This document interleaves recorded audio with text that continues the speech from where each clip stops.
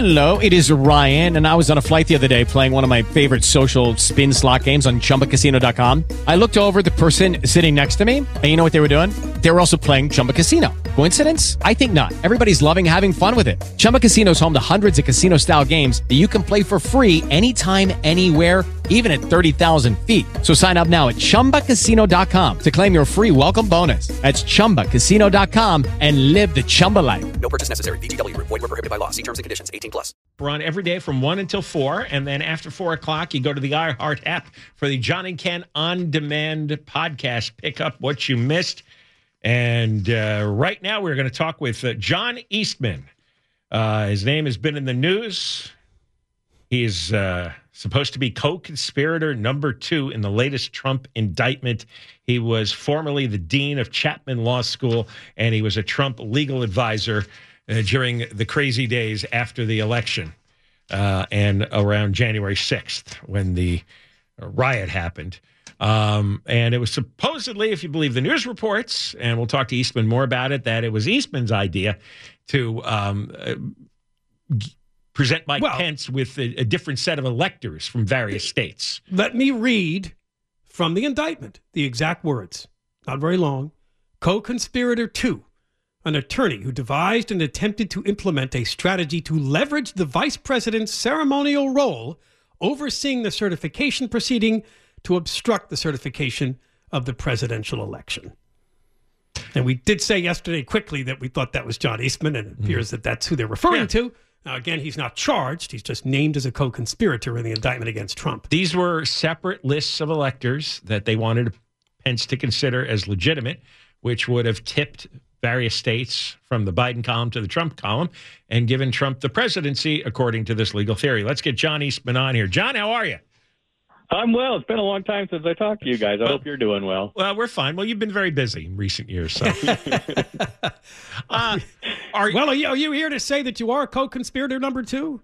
Well, there are about a dozen references in the indictment to co-conspirator 2, and some of them quote directly from emails and speeches I gave that are all very public. So it didn't take much of sleuthing to connect the dots on that one. Do you? So nobody reaches out to you formally and tells you this then? No. It's just we read it and said, oh, that's from my email. I guess that's me. Do you think you're going to get indicted? Well, the fact that they didn't include me as a defendant in this, I think, is encouraging news. It's quite clear that I'm not the big fish they're after. What they've done is something that former Supreme Court Justice Robert Jackson warned against 80 years ago when he spoke to the whole group of U.S. attorneys around the country. Said there's the worst dangerous power of a prosecutor is to decide on somebody they want to prosecute and then try and find some law to get them with. And that's what's going on here. It's a tactic that Stalin deployed by his head of his Secret Service, Lavrenti Beria. And, so clearly Trump's the guy they wanted to go after, and they've been scouring the law books trying to find something they could pin on him. Now, have you heard about this defense attorney, John Lauro, and what he said on NBC News today? I have. Yeah. No, it's he kind of said that, have a statement out. Yeah. Yeah, you're the one that pushed Trump to push Pence to do this. What President Trump had was an actual opinion of counsel that his request to Vice President Pence was completely lawful and completely constitutional. Well, and we should be very clear what that request was, because it's not what is contained in the language from the indictment you just read. My involvement with the electors was to remind everybody that we had pending litigation that would become moot if the Trump electors didn't also meet on the day designated by Congress and cast contingent votes. That was it. It's the exact same thing John Kennedy electors did in Hawaii in 1960, because the Constitution mandates a uniform day for the electors to vote. And if they don't vote on that day, even if they were subsequently certified as the rightful victors, their votes can't constitutionally be counted. So that's it. So if the lawsuits went Trump's way after January 6th, you say... After December 14th was the key, yeah. Right. When the electors voted, yeah. Right, but this is now January 6th. Right. Weren't the electors, this alternate elector... The lawsuits, the lawsuits were still pending then, which is why more than 100 state legislators around the country in the swing states had asked Pence for a brief delay so that they could assess the impact of what everybody now acknowledges was illegality in the conduct of the election, changing of election dates, allowing for ballots to be counted without signature verification or the statutory required voter ID, setting up drop boxes that were violations of state law in Wisconsin, those kind of things. And the legislators were asking for time now that they were coming back into regular session. Their governors all refused to call them into special session. They were back in regular session, said we just need some time to assess the impact on whether this illegality affected the outcome of the election. And if it didn't, we'll let you know that, and you can proceed and Biden wins. But if it did, the notion that we're going to put in somebody there who didn't actually win, that's contrary to our notion of consent of the governed. So that's what Pence was asked to do. And that's what the advice I gave, and that's what Mr. Laurel was talking about this morning. Well, did you do something wrong by giving that advice to Trump? No, absolutely not. And I'll defend it if the Trump folks want to call me as a witness. We'll defend the advice, and he can, say, look, this was from one of the leading constitutional scholars in the country on these issues. This was solid advice. It's an open question. It's hotly disputed. But it's certainly a credible argument to be made. And as a lawyer, I have an ethical obligation to zealously advance the causes of my client with credible arguments. So you completely stand by the advice you gave to Trump at that time. I do, and we'll continue to do so. If a court comes in and says no, the role of the vice president was only a potted plant. He was an expensive letter opener, and that's it. I don't think that's what the founders had in mind. But if a court comes in and says that, then I wouldn't give that advice. But no court has ever said that. Well, Mike Pence and we've got several examples in our history of the president of the Senate doing exactly with what the advice I gave was. Mike Pence called all of Trump's lawyers crackpots, presumably including you. Well, he can say whatever he wants. The fact of the matter is he's running a campaign to be president of the United States, the leader of the free world, on the argument that he was just a potted plant. I don't think that's the kind of leadership skills the people in this country are looking for at the moment, which is why he's not even breaking through the 1% threshold in the polls. So if I'm hearing you correctly, John, what you're saying is at the time this is going on, December, January, you and the Trump team had legitimate reason to believe that this was still in doubt, that there could have been a lot of fraud out there, and therefore we were just trying to present sort of an alternative to things until we could sort this out. And people can look at my memo. I lay out 9 different scenarios in my memo. 5 of them Biden wins, but the scenario that I actually recommended was to accept these legislator requests to delay for a week or 10 days so that they could get to the bottom of it. The president pro tem of the Pennsylvania Senate, a letter was most powerful. It comes out flat out and says, our election was conducted illegally. It should not have been certified. We want time to assess the impact and make sure due process is followed here. That's pretty damning evidence. And Pence himself admitted in his Dear Colleague letter on January 6th that there were serious allegations of fraud and, more substantially, numerous instances of state officials ignoring or violating state election law. Well, then you're talking about then or now, because most of these were turned aside by the courts, were they not? Wait, the Trump lawyers lost 60 out of 60 cases in court where they were alleging fraud. That's false. That's false, John. That's just not true. What's not true about it? There were 8 cases that were decided on the merits. The Trump people won 6 of the 8 cases. The rest of them were dismissed on various procedural grounds. Many of them weren't even filed by Trump people. They were filed just by individual voters who had no standing. So don't accept this kind of false narrative that's being put out there by the left and the kind of rhino Republican right that he lost all these cases. The fact of the matter is, in almost every instance, the courts did not consider the merits of the cases. All right, can you hang on, John? Sure. All right, we're talking to John Eastman, and it's now pretty clear he is named as co-conspirator number 2 in the latest indictment against President Trump, this dealing with the 2020 election results and the run-up to January 6th.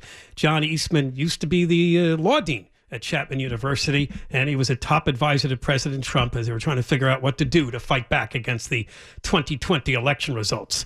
John and Ken, KFI AM 640, live everywhere, iHeartRadio app. Trump attorney James Eastman, also known as John Eastman, rather. John Eastman, also known as co-conspirator number 2 in the latest Trump indictment, and he provided a lot of the legal advice that convinced Trump that they should enter alternate slates of electors to Mike Pence when they were going through the procedure to certify the election. John, do you think there was ever any evidence that there was enough fraud to change the outcome of the election? And no question about it. No question about it. You look at Mike Gableman's report up in Wisconsin. He's a former Supreme Court justice on the Wisconsin Supreme Court. He was hired by the legislature to do a thorough investigation. He was blocked at every turn, but nevertheless was able to gather enough information to produce a report in March of last year and identified about 200,000 ballots that were illegal. The margin in Wisconsin was 20,000. Subsequently, courts in that state have held that a number of things that the Secretary of State did were illegal, barring the bipartisan team going into nursing homes. What we saw in the nursing homes was that one decision, illegal decision by the Secretary of State. Nursing home voter turnout, including in memory wings, went from 20 to 30% to nearly 100%. And a lot of the ballots are done in the same handwriting. So the illegality opened the door for fraud. That fraud is demonstrable, and it's bigger than the margin of victory in Wisconsin. Trump's Same attorney thing I could tell you in Georgia, Pennsylvania, and elsewhere. Okay, Trump's Attorney General William Barr, on December 1st, after the election, said there was no evidence of widespread voter fraud. He runs the Department of Justice, and he closed the case in a matter of weeks. This is very important, and you guys more than anybody on the radio ought to understand what's going on here. This is an authoritarian move by the government. Bill Barr said so. So we're all supposed to just ignore all the evidence and bow like sheep. Bill Barr didn't conduct any investigations. The U.S. attorney up in Pennsylvania has said as much. Bill Barr said publicly we're going to investigate this stuff, but privately he was telling his U.S. attorneys not to investigate. The White House liaison was told the same thing from Barr. We've got this now sworn in sworn testimony before the January 6th committee that Barr was not doing investigations. What he said was false. Well, and by the way, he talked about wait a minute, John. He doesn't say a word about the illegality. He's a Trump appointee. You're acting like this is the deep state, and Attorney General Barr was part of the deep state to prevent this election from being decertified. He was a Trump appointee, but before that, he was a Bush appointee. So let's be very clear here. He's about as an establishment Republican guy as you can get, lifelong inside the Beltway guy.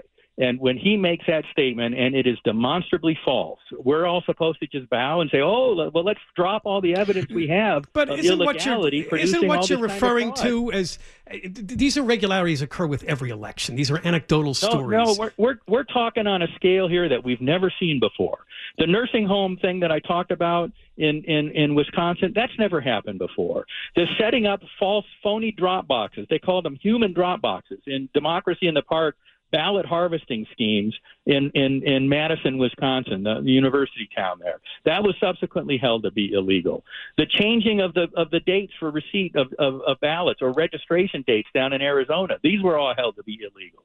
This is not a couple of individuals weighing in to vote fraudulently and their votes getting through. This is election officials altering state law in order to benefit their preferred candidate.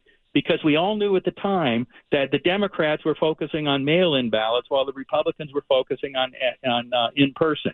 And so if you loosen the standards or get rid of the verification checks on the mail-in ballots, it has an obvious impact on the election. What do you think Trump thought at the time that he agreed to your plan to send the alternate elector slates? Do you think he thought he lost? But this was worth a shot? This was worth a shot? No, look, the alternate electors was very clear. They were contingent on whether there was going to be subsequent authentication of them from a court action going Trump's way or a legislative action going Trump's way. Neither of those things had happened. I certainly never advised that the electors without those certifications should be counted. The question is when they constitutionally needed to meet on December 14th and cast contingent votes, what would happen if, in fact, a court decision had said Trump won Pennsylvania. If they hadn't cast their votes on that day, they couldn't constitutionally be counted after the fact. Well, did Mike Pence? Wait, where do you stand on what Mike Pence did? Did Pence do the right thing, as he says, and followed the Constitution? No, he did not. He treated himself as just a potted plant up there, with no authority whatsoever to do anything to deal with the obvious fraud. Look, if there is obvious fraud, and he wasn't even being asked to determine that there was fraud. He was being told by state legislators who were on the ground in the states that their election was conducted illegally. It opened the door for fraud. We want to try and assess whether the door was open big enough to have affected the outcome. Give us an extra week to make that assessment. That's what he was asked to do and what he refused to do. And there's nothing in the Constitution that prohibits that. Could you actually have proven that in a week? Because on January 20th, a president has to be sworn in. There was hardly any time left. And when I hear you and other people talk about the complexity of these fraud cases, it always seems like this would take something that would take months, maybe a year or two to investigate. So you forget a very critical point in the law, which is when the illegality is demonstrated, the burden of proof shifts to the other side to show that the illegality didn't affect the result.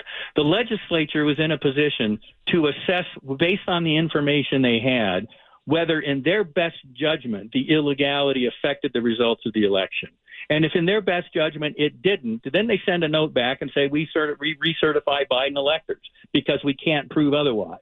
But if in fact in their best judgment, based on all the evidence that existed at the time, this illegality, which everybody acknowledges occurred, this illegality affected the outcome, and we're about to put in a guy in office who did not win the majority support of the American people. That's a problem. What do you think Trump thought? We're going to fix it. What do you think Trump thought? Because there's been conflicting information that he told people that he lost. He accepted that he lost. And then, of course, he went around publicly saying, no, it was rigged and stolen from me. What do you think he really thought? I know that's part of the indictment. I've not seen the depositions or the basis for those claims. All I know is, in all of my dealings with former President Trump, he never once thought anything other than that the election had been stolen from him through illegality and fraud. Looking back, would you do anything differently?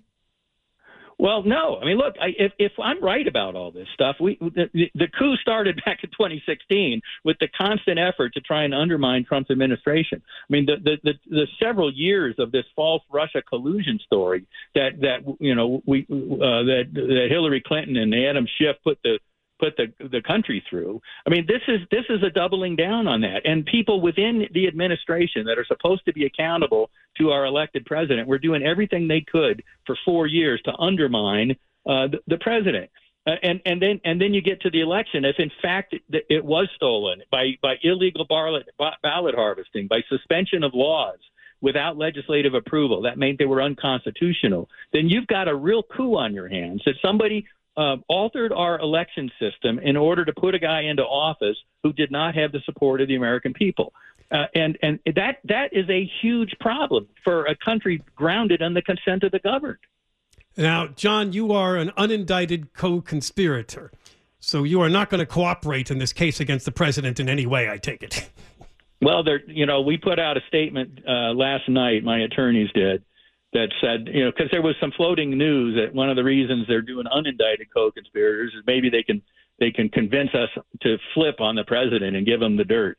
I mean, two problems with that theory. One, as a lawyer, I have an ethical obligation not to flip on my client. But two, I've got nothing to flip with, because everything we did was above board. It was public. It was certainly with historical precedent or certainly plausible arguments to be made. And the notion that I would go in and make something up to try and help the Department of Justice get Trump in order to save myself, that you guys know me well enough to know that's not who I am. So we put out a statement last night: no plea bargains. If they bring an indictment against me, no copping a plea. We'll go to trial. If I lose a trial, we'll take an appeal, because I'm right about this. Our legal aspects of this are right. And what's going on here is an attempt to try and prevent attorneys from representing clients in controversial matters. That would destroy our adversarial system of justice. And this is a fight worth having. All right, John, we're so glad you came on. Thanks for talking to us. All right, guys. Thanks very much.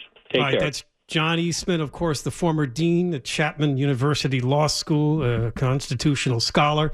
And, of course, co-conspirator number 2 in the indictment against President Trump that was announced yesterday. More coming up. John and Ken, KFI AM 640, live everywhere, iHeartRadio app. It is Ryan here, and I have a question for you. What do you do when you win? Like, are you a fist pumper, a woohooer, a hand clapper, a high fiver? I kind of like the high five, but if you want to hone in on those winning moves, check out Chumba Casino. At ChumbaCasino.com, choose from hundreds of social casino-style games for your chance to redeem serious cash prizes. There are new game releases weekly, plus free daily bonuses. So don't wait. Start having the most fun ever at ChumbaCasino.com. No purchase necessary. VGW Group. Void where prohibited by law. See terms and conditions. 18+.